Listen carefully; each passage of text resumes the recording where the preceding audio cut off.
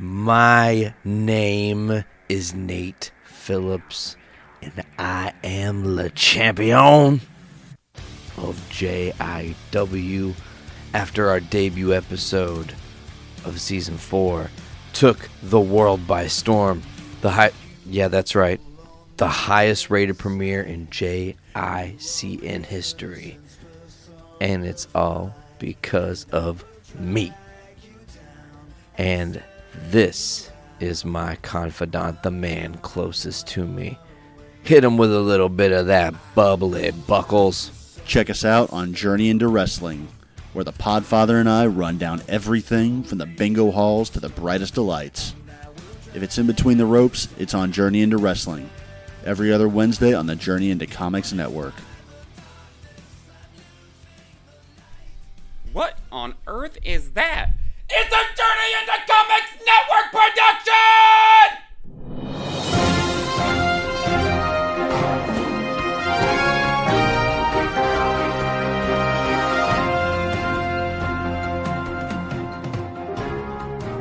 Welcome back, ladies and gentlemen. This is episode 58 of Poor 360. I am your host, as always, Andrew Porno. Thank you for joining me here on this nice February Tuesday we have here. Now, before I get into what I'm going to talk about today, I want to give all of my listeners a quick update for those of you who are voting, and I encourage all of you to do, when your deadlines are to register. We already had some caucuses. We know that a lot of the big primaries are coming up, so just want to be mindful because they are coming up quick. So I just want to go over that for everyone. So I'm going to go through all the 50 states real quick, alphabetical order, obviously, letting you know when your primary registration date is. So, for Alabama, it's February 15th, so it has already passed. So, hopefully you got a chance to do it because your primary / caucus date is March 3rd, so that's why it was the 15th. For Alaska, it's February 19th, so that is day after. So it's tomorrow for those of you listening. Arizona is today.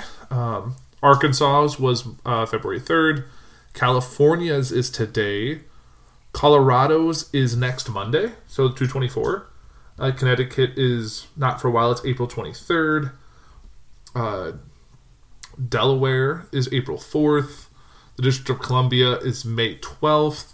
Florida is also today. Georgia is also next Monday. Hawaii is today. Idaho already passed. It was on Valentine's Day. Illinois, which I know I'm from Illinois, so I'm already registered, but it is today. Indiana, where I know we have a lot of listeners in Indiana, you have till April 6th. So get on it if you aren't already registered. Iowa was a while ago because we already had the Iowa caucus, so that's been done. Kansas is March 5th. Kentucky is 4/20. Get on it, 4/20. Louisiana is March 4th. Maine already happened. It was the 11th of February. Maryland is April 7th. Massachusetts it was last week. It was the 12th. Michigan is next Monday. Minnesota is already happened. It was the 11th as well. Mississippi was the 10th. Missouri was the 12th. So I'm sorry. Hopefully this isn't news to you. Hopefully if you knew it was upcoming, that you definitely paid mind to that. Montana is May 4th. Nebraska is April 24th. Nevada is the 22nd, so it's the end of the week. New Hampshire, obviously already happened because we have the New Hampshire primary, or kind of like the caucus primary thing. New Jersey is the 12th. New Mexico, the 12th of May. New Mexico is the 5th of May. I don't know if that's a reason, that the fact that Cinco de Mayo, New Mexico, I don't think there's a correlation. New York is April 3rd. North Carolina already happened. That was the 7th of February. North Dakota, they don't have that information available, which is interesting. Their primary is March 10th, so probably you should have done it by now. Ohio is today, as you're listening to it. Oklahoma was a couple weeks ago, so unfortunately you missed that. Oregon is April 28th.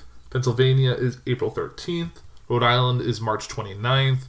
South Carolina was a long time ago. That was the end of January. Because their primary is the end of the week. The end of the week, end of next week. South Dakota is May 18th. Tennessee already happened. That was the 3rd of February. Texas was the same, 3rd. Utah as well. And Vermont. All those were February 3rd. Virginia was February 10th. Washington is March 2nd. West Virginia is April 21st.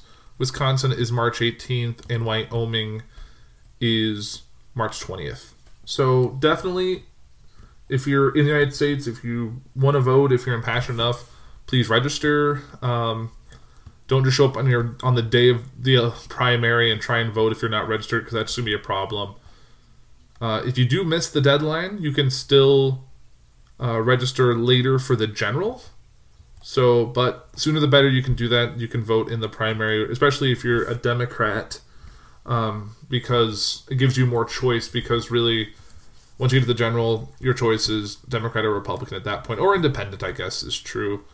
But since we're still primarily a two-party system, that's the way it has to be. So I just want to drop those dates for you. I'll give you a link to the source I have, which is headcount.org/deadline-dates. So you can check that out. Has the same information as well as when your primary is and all of that. So definitely check that out if you're not registered. I know hopefully a lot of you already are, but just something to keep in mind if you haven't pulled the trigger on that yet.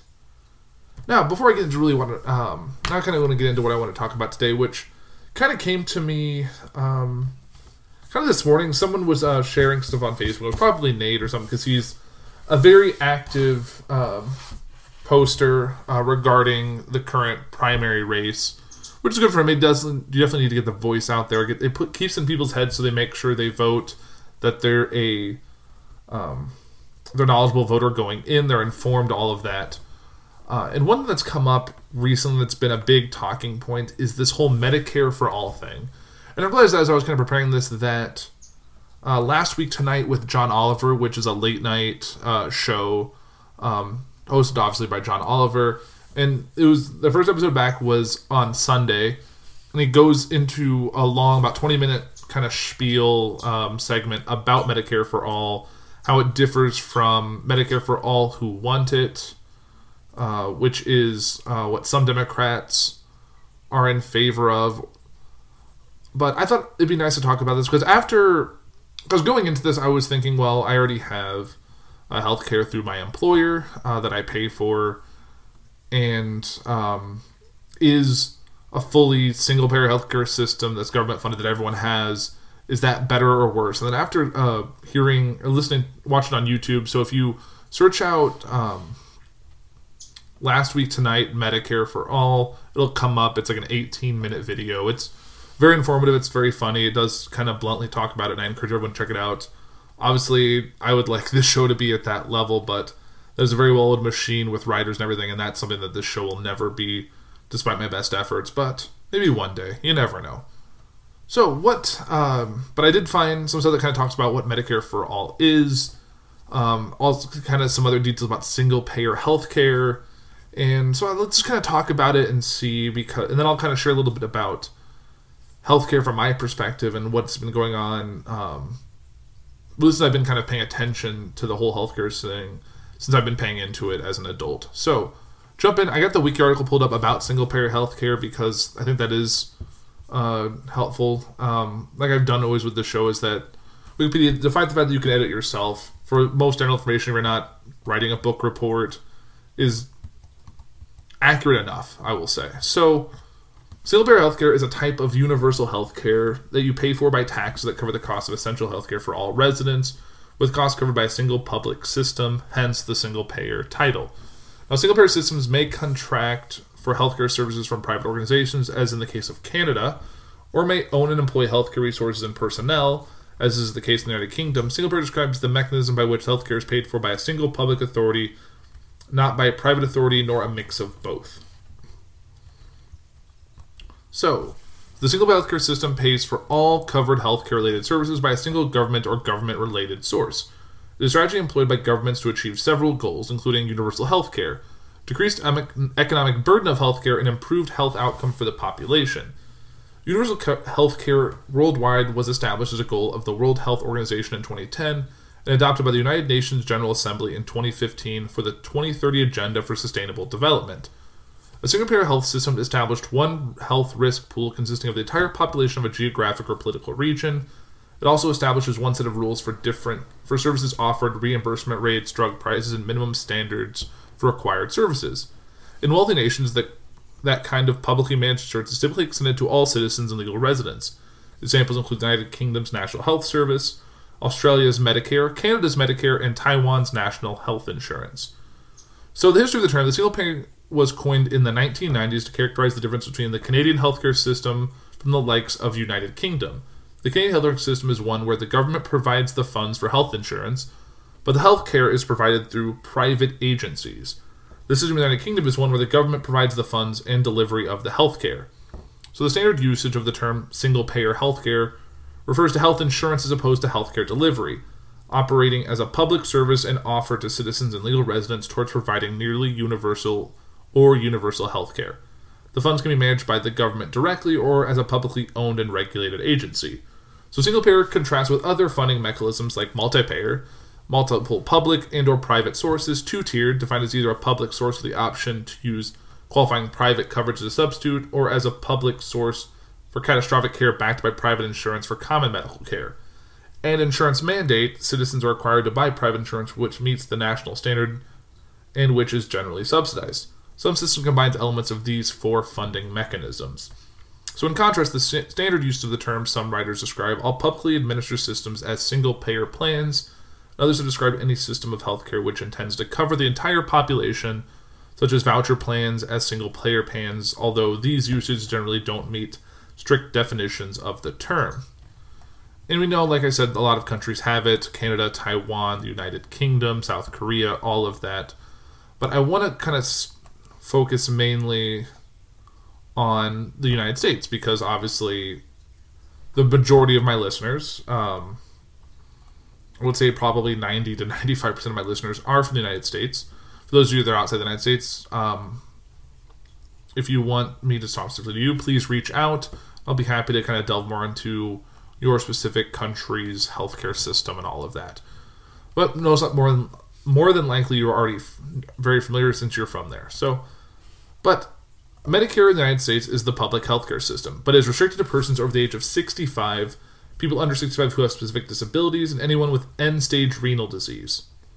So a number of proposals have been made for universal single-payer healthcare system in the United States, among them the United States National Healthcare Act, popularly known as H.R. 676, or Medicare for All, originally introduced in the House in February of 2003, and repeatedly since. I didn't realize it was that long ago that Medicare for All was actually proposed, so that's interesting. On July 18th, 2018, it was announced that over 60 House Democrats would be forming a Medicare for All caucus, which exists as far as I'm aware, so that's at least something. Advocates argue that preventative healthcare expenditures can save several hundreds of billions of dollars per year because publicly funded universal healthcare would benefit employers and consumers, that employers would benefit from a bigger pool of potential customers, and that employers would likely pay less. Would be spared administrative costs and inequities between employers would be reduced. Prohibitively high cost in the primary reason Americans give for problems assessing healthcare. At over 27 million, the number of people without health insurance coverage in the United States is one of the primary concerns raised by advocates of healthcare reform. Lack of health insurance associated with increased mortality, about 60,000 preventable deaths per year depending on the study. A study done at Harvard Medical School with Cambridge Health Alliance showed that nearly 45,000 annual deaths are associated with the lack of patient health insurance. The study also found that uninsured working Americans have a risk of death about 40% higher compared to privately insured working Americans. Advocates also argue that single-payer could benefit from a more fluid economy with increasing economic growth, aggregate demand, corporate profit, and quality of life. Those have estimated a long-term savings amount to 40% of all national health expenditures due to the extended preventative health care. although estimates from the Congressional Budget Office and the New England Journal of Medicine have found that preventive care is more expensive due to increased utilization, which I guess that makes sense. Any nationalism would be paid for in part through taxes replacing insurance premiums, but the Catholics also believe savings would be realized through preventative care and the elimination of insurance company overhead and hospital billing costs. 2008 analysis of single-payer bill by physicians for a national health program estimates immediate savings at $350 billion per year. The Commonwealth Fund believes that if the United States adopted a universal healthcare system, the mortality rate would improve and the country would save approximately $570 billion a year. Opponents argue that access to health care diminishes under single-payer systems and that overall quality of care suffers. Opponents also claim that single-payer systems cause shortages of general physicians and specialists and reduce access to medical technology. Government is increasingly involved in U.S. healthcare spending, paying about 40% of the $2.2 trillion the nation spends on individual medical care in 2004. However, studies have shown that the publicly administered share of health spending in the U.S. may be closer to 60% as of 2002. According to Princeton University health economist Uwe Reinhardt, U.S. Medicare, Medicaid, and State Children's Health Insurance Program, or SHIP, sorry, I just adjusted my screen and I lost what I was reading, represents forms of social insurance coupled with large private health care delivery systems rather than forms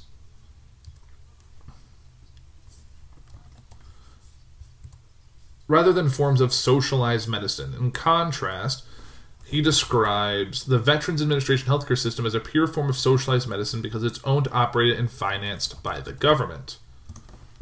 In a peer-reviewed paper published in the Annals of Internal Medicine, The Annals of Internal Medicine, researchers of the RAND Corporation reported that the quality of care received by Veterans Administration patients scored significantly higher overall than did comparable metrics for patients currently using United States Medicare.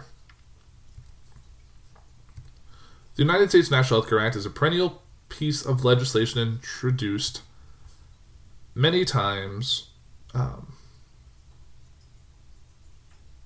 the United States House, represented by the Representative John Conyers, the Democrat from Michigan. The act would establish a universal single-payer healthcare system in the United States, the rough equivalent of Canada's Medicare, the United Kingdom's National Health Care Service, and Taiwan's Bureau of National Health Insurance, among other examples.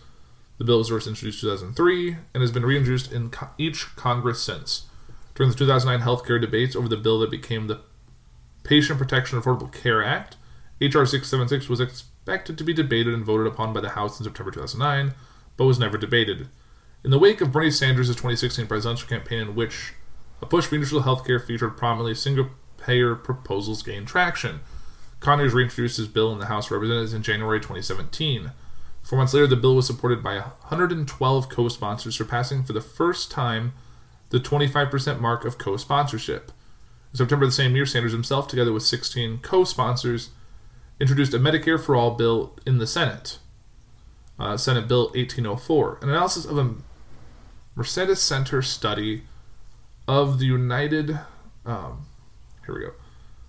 the Mercatus Center study of the 2017 proposal by economist Jeffrey Sachs found that it rightfully and straightforwardly concludes that Medicare for All, or M4A, would provide more healthcare coverage at a lower cost than the status quo, projecting a net reduction in national health expenditures of roughly $2 trillion over a 10-year period between 2022 and 2031, while also enabling increased health care coverage. The Congressional Budget Office and related government agencies scored the cost of a single-payer health care system several times since 1991. The General Accounting Office published a report in 1991 noting that if the U.S. were to shift to a system of universal coverage and a single payer, as in Canada, the savings in administrative cost, 10% of health spending, would be more than enough to offset the expenses of universal coverage. The CBO scored the cost in 1991, noting that the population that is currently uninsured could be covered without dramatically increasing national spending on health, and that all U.S. residents might be covered by health insurance for roughly the current level of spending, or even somewhat less, because of savings in administrative costs and lower payment rates for services used by the privately insured. A CBO report in 1993 stated that the net cost of achieving universal insurance coverage under the single-payer system would be negative. in part because consumer patients for health would fall by $1,118 per capita, but taxes would have to increase by $1,261 per capita in order to pay for the plan. A July 1998 scoring also resulted in positive outcomes, with the CBO saying that as the program was phased in, the administrative savings from switching to a single-payer system would offset much of the increased demand for healthcare services. Later, the cap of the growth of the national health budget would hold the rate of growth in spending below the baseline. The CBO also scored Senator Paul Wellstone's American Health and Security Act of 1993 in December of 93, finding that by year 5 and in subsequent years, the new system would cost less than baseline. So, kind of jumping ahead, as of February 2020, a study published in The Lancet found that the proposed Medicare for All Act would save 68,000 lives and $450 billion in national health care expenditures annually. So it seems like a pretty good thing. And I think that's pretty good. I think all things considered, obviously, I don't have all of the facts. But I think it does seem like something to consider. And kind of going into what's kind of the difference between this and the proposed, the Medicare for All Who Want It, which is a little bit different. It's something that Pete Buttigieg has been talking about for a while, and I do have kind of an opinion article that I got from The Hill, which I don't know if I necessarily agree with 100%, but we can get to that after I kind of go through this Medicare All. This was an article written for Healthline in September of 2019.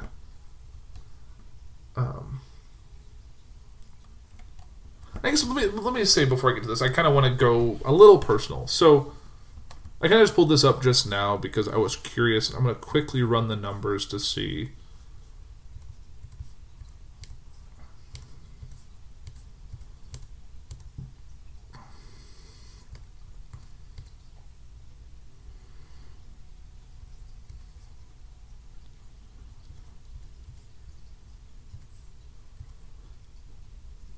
Okay, so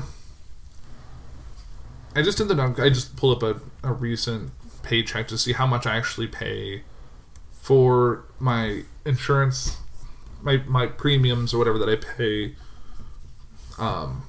to my employer, essentially, for my private insurance that I have that my employer provides.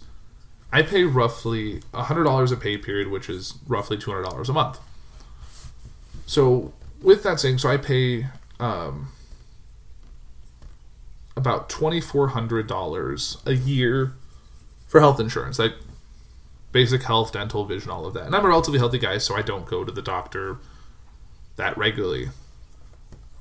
But interestingly enough, kind of saying where it could be a benefit is that in the past 3 years with my current employer, my employer hasn't changed, I've stayed in the same company, I am on my third health insurance company. So I'm currently with Blue Cross Blue Shield. Previously for that I was with United Healthcare, and before that I was with Cigna. Too much information probably, but it doesn't really matter. But in every time that's happened, I've had to get a new primary care physician. And this year, which for those, I had to get a new eye doctor and dentist. The past 3 years also had to get new dentists. So new year so in the past 3 years we'll have had 3 dentists, 2 eye doctors, and 3 different primary care physicians. And which seems kind of crazy for the fact that, and I know the company does, like all companies do, every year their HR and all that work with various private health insurance to find the most cost-effective one for them that still provides the amount of coverage for their employees. And you can see as much as, like, even if you go back to like the show The Office, in early season they had a whole thing about healthcare and how trying to find the most cost-effective plan, and that was this whole big thing. And yeah, so it's definitely a prevalent thing, and I can get why it's important. And even with health insurance, you're still going to have out-of-pocket. There's always a deductible and co-pays and all of that you have to pay. And not to say that would entirely go away in a Medicare for All system. That's something that I still have to dig some more into. I'm just trying to get the full scope of things here. But it is So it's annoying. And the fact that even though I am married, it was more cost effective for my wife and I to be on separate insurances, because the cost of adding one of us to the other person's employer-based plan involved skyrocketing costs, because obviously the cost to insure two people versus one, obviously you're basically doubling the cost, plus the employer, if you want to have your spouse on your plan, there's also an added cost as well, because they have to pay additional money to insure your spouse or your dependent or however that goes through. So it is interesting that would all kind of go away in Medicare for All system, because everyone no longer has to go through their employer. It's just a negotiation between you and the government, or you and whatever the healthcare provider is. The one and done, the one-stop shop, essentially. So it is interesting how much issue is there. And obviously I don't have regular prescriptions I take. I don't go to the doctor regularly. Not by avoidance. It's just I'm a relatively healthy person. I don't need to see a doctor regularly for any prescriptions or anything like that. So I don't to mess with as much. But not to say that I won't need it in a few years, or that's not the case for everyone. Some people have to go to the doctor monthly, weekly. I have friends that go very often, multiple times a week or multiple times a month, and I understand that cost adds up when you go through private, and sometimes the employer you're too much for your employer, and you have to go outside of it and pay more and all that. And yeah, I can understand it's kind of crazy. So let's kind of get out of the personal and back into this Medicare for All thing and why this is kind of a big talking point. So this is from Healthline. This says, Medicare for All, what is it and how will it work? So ask someone what they think about the idea of Medicare for All, that is one national health insurance plan for all Americans. Now you hear one of two opinions. Okay, it sounds great and can eventually fix the country's broken healthcare system, or two, that it would be the downfall of our country's broken healthcare system. What you likely won't actually hear is a same fact-based explanation of what Medicare for All is and what it actually entail and how it could affect you. So, one of the biggest misconceptions about Medicare for All is that it's just one proposal on the table. In fact, there's a number of different proposals out there. Most people tend to think of the most far-reaching Medicare for All proposals, which are outlined in bills sponsored by Senator Bernie Sanders and Rep. Pramila Jayapal, but there are a number of proposals out there that would expand the role of public programs in healthcare. Although all these plans tend to get grouped together, there are key differences among the various options. And as we know in healthcare, the difference and details really matter. So according to Kaiser Family Foundation, Sanders and Jayapal's bills, S1129 and HR 1384 respectively, share many similarities, such as comprehensive benefits, tax finance, a replacement for all private health insurance as well as the current Medicare program, lifetime enrollments, no premiums, all state licensed certified providers who meet eligibility standards can apply. Other bills put a slightly different spin on a single payer health insurance. For instance, they may give you the right to opt out of the plan, offer this health care only to people who don't qualify for a Medicaid, and make it eligible for people who are only between the ages of 50 and 64. Then it gives us stats. 27.5 million people do not currently have healthcare insurance in the United States. 45% of uninsured adults said the high cost of coverage was the reason they remained uninsured. So how exactly would Medicare for All work? As far as Sanders and Jayapal bills go, the simplest explanation is that these bills would move the United States from a current multi-payer healthcare system to what is now known as a single-payer system. Right now, multiple groups pay for healthcare. That includes private health insurance companies, employers, and the government through programs like Medicare and Medicaid. Under Medicare for All, we would have only a single entity, in this case, the federal government, paying for healthcare. This would largely eliminate the role of private health insurance companies and employers from providing health insurance and paying for healthcare. The current Medicare program wouldn't exactly vanish. It would simply be expanded to cover everyone and would include much more robust benefits such as long-term care that is not currently covered by Medicare right now. So what might an out-of-pocket cost look like for different income brackets? So despite what some online conspiracy theories warn, under the Sanders and Jayapal bills, there would be virtually no out-of-pocket costs for health care-related expenses. The bills would prohibit deductibles, co-insurance, co-pays, and surprise medical bills for health care services and items covered under Medicare for All. And I will say that is a good point, because obviously like I know just like from looking all like through my employer-based like healthcare stuff, it's like, oh, if you have taken ambulance is this much. If you go to the ER is this much. But it's not like the necessarily that the ER is, it's just using the ER is this much. But once the services are rendered inside it, it's the thing. As many of you know, I've talked about this last summer. I did have an incident while working on my home that involved me having to go to the ER. I didn't take an ambulance. Obviously, it wasn't that severe, but I did have to go to the ER because it was a holiday. And I couldn't go to like my primary care physician. I couldn't go to a walk-in. Kind of more severe than that. So, using the thing, I had to go, and there was cost associated to go to the ER, and then I had to cost associated for the actual services rendered. So it wasn't just getting to the hospital was the fee. It was, oh, now you saw a doctor that actually did your service. That's another additional charge on top of the hospital charge. So obviously, surprise medical bills are a thing there. And I remember years back having like a procedure done and having like multiple bills show up in the mail over a couple of weeks. So it was like, oh, like this part cost this. It got its own bill in this part, and then like anesthesia costs. It's like, so it's all this stuff, and you don't get like one lump sum. You don't get an itemized of like, this is all this from the day you walked in, the moment you walked out, this is it. It's a bunch of different things you have to go through different people. So I get that. So you may have to pay some out-of-pocket costs for services that aren't covered by the program, but the benefits are expansive, so it's not clear. Oh, sorry, I kind of jumped back in. So what they're saying, some of these bills would prevent, like I said, deductibles, co-insurance, co-pays, and surprise medical bills. But you may still have to pay some out-of-pocket costs for services that aren't covered by the program. But the benefits are expansive, it's not clear that this would happen often. So the dry bulk bill fully prohibits all cost sharing. The standards bill allows for very limited out-of-pocket costs up to $200 per year for prescription drugs, but that doesn't apply to individuals of family with an income under 200% of the federal poverty level. Interesting. So other proposals such as the Medicare for America Act from Reps Rosa DeLauro and Jan Schakowsky would nix out-of-pocket costs for low-income individuals, but people in higher income brackets would pay more, up to $3,500 out-of-pocket costs for individuals or $5,000 for a family.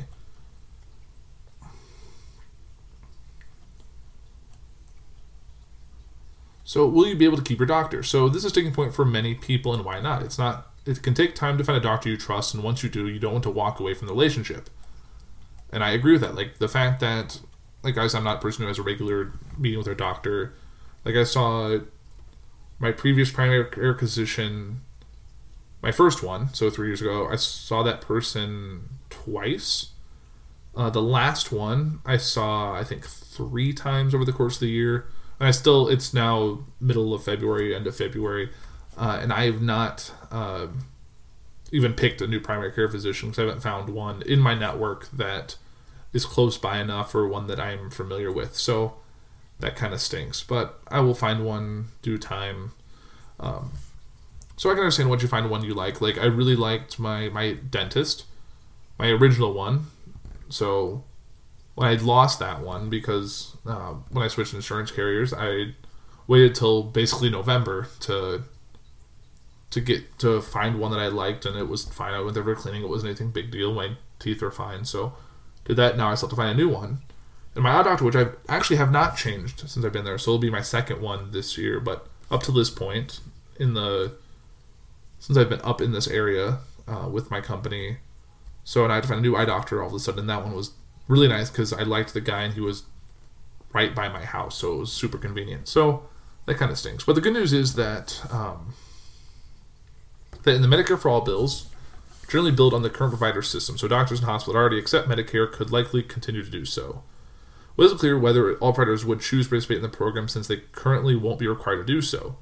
The bill includes a private pay option where providers and individuals could come up with their own arrangement to pay for healthcare, but this would be outside of the Medicare for All program, and that would have to follow certain requirements for doing so. So, will private insurance still be available? Neither the Sanders nor Dry bills would allow private health insurance to operate the way it does now.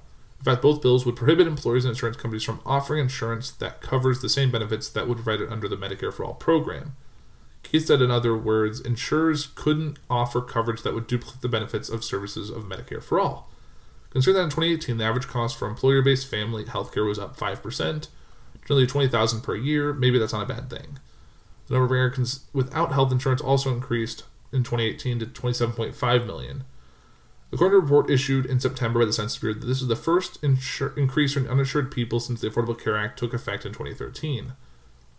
A Medicare for All option could provide coverage for a significant number of those who are currently unable to afford health care under the current system. So, will pre-existing conditions be covered? Another big point that a lot of people have. Yes. So under the Affordable Care Act, a health insurer can't refuse to give you coverage because of a health insurance you already have. This includes cancer, diabetes, asthma, and even high blood pressure. Before the ACA, private insurers were allowed to turn down prospective members, charge higher premiums, or limit benefits based on your health history. Medicare for All plans will operate the same way as the ACA. Okay. Will Medicare for All solve all the problems of our current healthcare system? The honest, although somewhat dissatisfying answer at this stage is it depends. This would be a brand new, very ambitious program that would require a lot of changes in the way healthcare is paid for in the United States. There are likely to be at least some unintended consequences and other costs in the form of higher taxes, at least for some people. But if the bill works as well in the real life as they look on paper, people will be insulated from the out-of-pocket costs like high prescription costs and surprise hospital bills. So let's say Medicare for All happens. How would the transition occur? That depends on how disruptive of a model is adopted. If we literally eliminate all private insurance and give everyone a Medicare card, it would probably be implemented by age groups. People would have a few years transition, and once it's your turn, you'd move from private coverage and into this plan. Because the mass majority of providers take Medicare now, conceptually it's not that complicated. Although the current Medicare program truly is, while it covered basic costs, many people still have to pay extra for Medicare Advantage, which is similar to a private health insurance plan. If legislators decided to keep that around, open enrollment would be necessary. You're not just being mailed a card, but you'd have a choice of 5 plans. Preserve that option, and that offers a layer of complexity. Architects of a single-payer healthcare system will also have to tweak Medicare to make it suitable for people who aren't over 65. You have to come up with a billing codes and payment rates and enroll a bunch of pediatricians and providers who aren't currently involved with Medicare. There's a lot that would have to happen behind the scenes. So how will it be paid for? So the specifics vary a bit plan to plan. In Jared Powell's bill, for instance, Medicare for All would be funded by the federal government using money which otherwise would go to Medicare, Medicaid, and other federal programs that pay for health services. When you get right down to it, the funding for all the plan comes down to taxes. That still might not be as awful as it sounds. After all, you'll be paying health insurance premiums. Although you may be able to say right now that your employer pays part of your health benefits, well said, you're also paying off as co-pays and deductibles. With Medicare for All proposals, some portion of the money you're now paying towards health insurance would be shifted to taxes. So will the quality of care go down? I know that's what some people who are against it have said. So the rhetorical response to single-payer health insurance is that government-controlled health care is then used to argue that the government would be making important decisions about the care you get and don't get and who you see. But Medicare for All would actually give you more choices than private insurance. With Medicare, you can go to any doctor. I have private insurance and have a lot more restrictions as to who I see, which I stated just now when I talked about my own thing. So how likely is the Medicare for All will happen? Likely, but not anytime soon, guesses the writer here. So I think we're divided politically in a lot of ways as a country. I don't see our political process able to metabolize change on this scale. Plus, healthcare providers, legislators, policymakers, insurance providers are still trying to wrap their heads around what this change would mean. When people are polled on the subject, they agree that the concept of Medicare for All sounds good, but when you talk about a disruption in coverage and the potential of taxes to go up, people's support starts to weaken. Although there's a growing sense that our current healthcare system isn't sustainable, you learn to navigate what you have. In other words, you may despise health insurance, but at least you understand just how awful it is. Well thinks it's likely that elements of pressure will start making the debate about Medicare for All less relevant. Healthcare systems will continue merging and buying up acute care centers, for instance. Prices will keep rising. Public outrage will force government to step in and regulate the healthcare system over time. And once you have a consolidated, regulated industry, it's not that different from the single payer. And it might be as different as you feared, is much better for your health and your wallet than you hoped. Which one thing is interesting, and I did have this kind of pointed out in that video that John Oliver put out about the Medicare for All, is that there are a large number of employees in the country that work for health insurance companies or people who work in hospitals that their job is involved working with these health insurance companies to figure out rates and all of that stuff. So obviously if all that goes away, you're also going to have a lot of unemployed people with a very specific skill set that are they either going to get offered a government job to do similar work? Are they going to be offered relocation? Are they just going to be given their severance package and have to find new work somewhere else. That is something that is tricky and something that has to be discussed. The same reason when I talked about how, as much as the Disney-Fox merger was great for entertainment content, it kind of sucked for the employees that are still being let go, even up to recently, seeing layoffs and consolidation and closure of studios. So I can see that at the top level it seems great. But once you get into the weeds, is it really a great option? Is it really something that we all should go for? And obviously, like others have said, it could be a slippery slope. Are you trading the amount you pay for insurance premiums? Are you just going to be swapping that for taxes?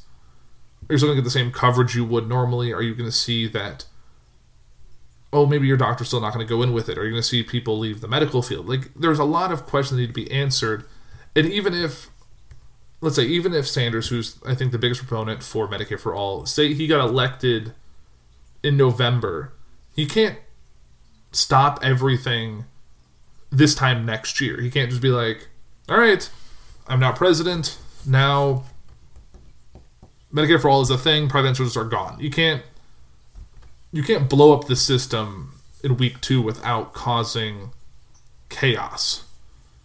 There has to be a slow transition to make, because you got to prove this out. You can't just put you can't put a bunch of people on a train that's still being built and hope it gets to where it wants okay. You got to kind of set it up, do it case by case. Maybe it is a rollout based on age. Like, all right, let's say Medicare currently exists, people over 65. All right, let's drop it 55 to 65. Then 45 to 65 and work ourselves down until you get to infants. Maybe the infants are the last group because infants also require a lot of health care. And like it says here, a lot of pediatricians and younger don't have to mess with Medicare because Medicare is for people over age 65 right now. So maybe that's what it has to be. Maybe it has to be case studies or groups or state by state. I don't know what it's going to have to be, but as much as it seemed appealing, and I did go into today, like when I was talking to Nate earlier about this or when I was doing my little bit of research, I wasn't sure how I felt about it. Like, I do think it's a good idea, but it's a whole big thing that we haven't fully formed out. And even the people who are major proponents of this, like Bernie Sanders, like Elizabeth Warren, who are really on board with this Medicare for All, or even the likes of Buttigieg, whose big proponent is Medicare for All who want it, which is similar, except it does keep the private insurance in place. It gives you the option. It gives you a public option you can choose instead. Or if you don't have the private option, you get the public option. There's a lot more there. It almost seems like his plan is more of a stepping stone to get to Sanders' plan, or it's just a way to still impede private insurers. And maybe we do have to do some semblance of that first to have the fully public system that other countries have, or some other work there. So there's definitely a lot of gray area, but I did want to at least ask the question. So if you do have your own thoughts, feelings about it, maybe anyone who maybe is currently on who's getting medical coverage from the Affordable Care Act or through other means, feel free to reach out to me, pose the question. I'll be happy to discuss it more with you guys. I know this is going to be a topic that's going to be prevalent the rest of this year as we narrow down the Democratic candidate pool as we get into the general election. It's going to be a big thing, and I don't think it's going away anytime soon. I don't think, like, if Sanders is out and Buttigieg is out and Warren's out at some point, that doesn't mean the Medicare for All topic goes away. It's bigger than any one candidate. It's better than any election. It's, I think, the way the future is going to go, but it's necessarily of how it's going to get there and how we get it the best chance possible. So that's kind of where I wanted to leave the show today. I know there's still a lot to discuss with this, so I'm happy to delve into this further. Please provide comments, feedback, thoughts about this and anything else for the show. Looking forward, next week's show actually falls on my birthday, which is exciting. It's a big birthday for me. I'll be turning 30, so that's pretty crazy. And it also will be involving a shift in the format for Poor 360. I'll talk about this more on next week's show, but Poor 360 will be shifting its schedule a little bit. It'll no longer be a weekly show. It will be shifting to bi-weekly. just to allow me more time to kind of deal with all the stuff that's going on in my life, plus focus more on bringing some good quality content, line up guests, line up segments on the show, just ways to make the show better for me as the host and for you as the listener as we move further into 2020. And being able to break this up will give me a chance to throw in maybe some live shows, because obviously as we get closer to these into this election system, into the cycle, as we get later in the year, once people have a live show after both the Democrat and Republican national conventions, after the debates that we'll see in the fall. Election night, obviously, in November will probably be something I will probably start planning sooner rather than later, probably late in the summer. Getting some people over, having a little bit of a kind of a party, maybe not party's a bad word, but maybe just get some people over here. We can get some cameras set up and we can just kind of discuss it like the big pundits and news media agencies do on election night.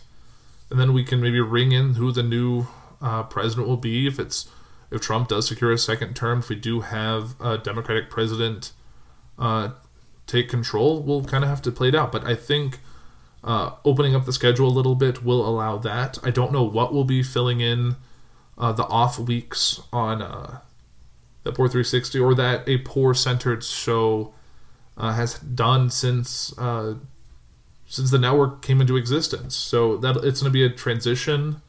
I know people who are big into this actually know that that Podcastery is currently on a hiatus for similar reasons.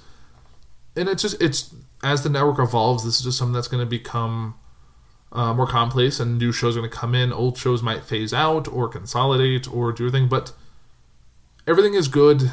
I'm not going anywhere. I just need more time to bring you guys better shows, and I think bringing you a half-hour show or a 20-minute show or an hour show that's not up to the quality I want it to bring is not worth bringing to you at all. And I think giving a chance where I can spend 2 weeks bringing you a show as opposed to working on it the night before, the weekend before, or the hour before, how sometimes it happens.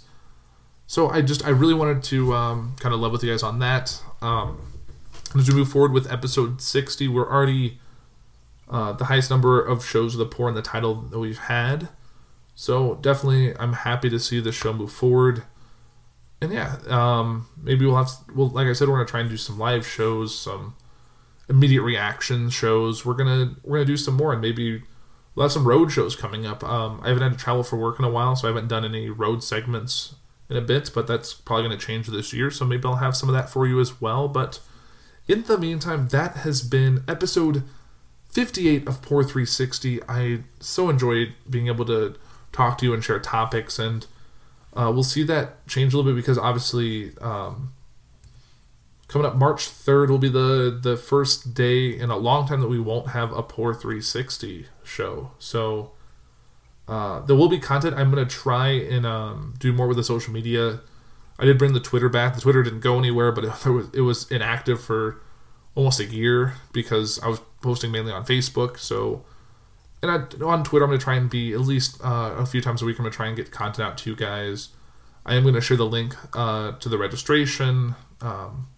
And I'll try and be more active outside of this. And I'm going to try and get some other shows on the network, because I do love talking with other people on the network, especially when Nate and I can have a good discussion, or Tyler and I, or Dick and I, or anyone that. And then I know Adulting is going to come back in the spring, so that's something to look forward to as well. I love doing podcasts with my wife, so definitely stay tuned for all of that. But I don't want to take any more of your time. So thank you guys for listening to Poor 360, episode 58 on Medicare for All.